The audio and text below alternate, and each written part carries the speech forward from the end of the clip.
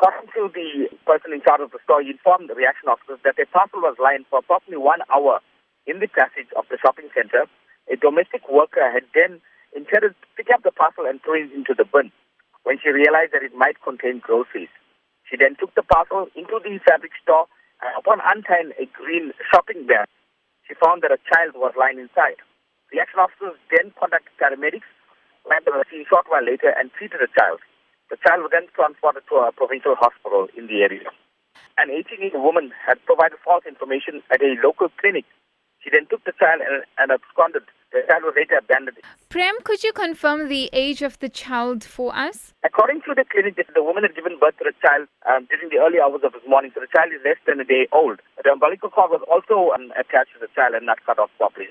From messages on social media, immense anger from community members about this incident. What's been the reaction on the ground? Well, members of the public who had gathered around were begging for the blood of the mother. They were extremely angry, and some of them were venting the frustration out by using obscene languages on scene. How common would you say such incidents are of babies being abandoned? Members of the Reaction Staff and our paramedics deal with problems of this sort probably every few months.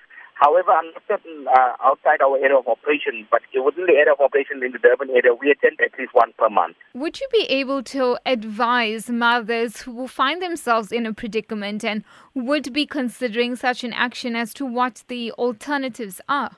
Well, I would advise mothers who want to, give up their children to contact a local child welfare and local hospital, and even if it means dropping the child off at Reaction Unit South Africa, we would gladly accept the child to ensure that it's taken care of until the child has been given to a foster parents or given to the child welfare.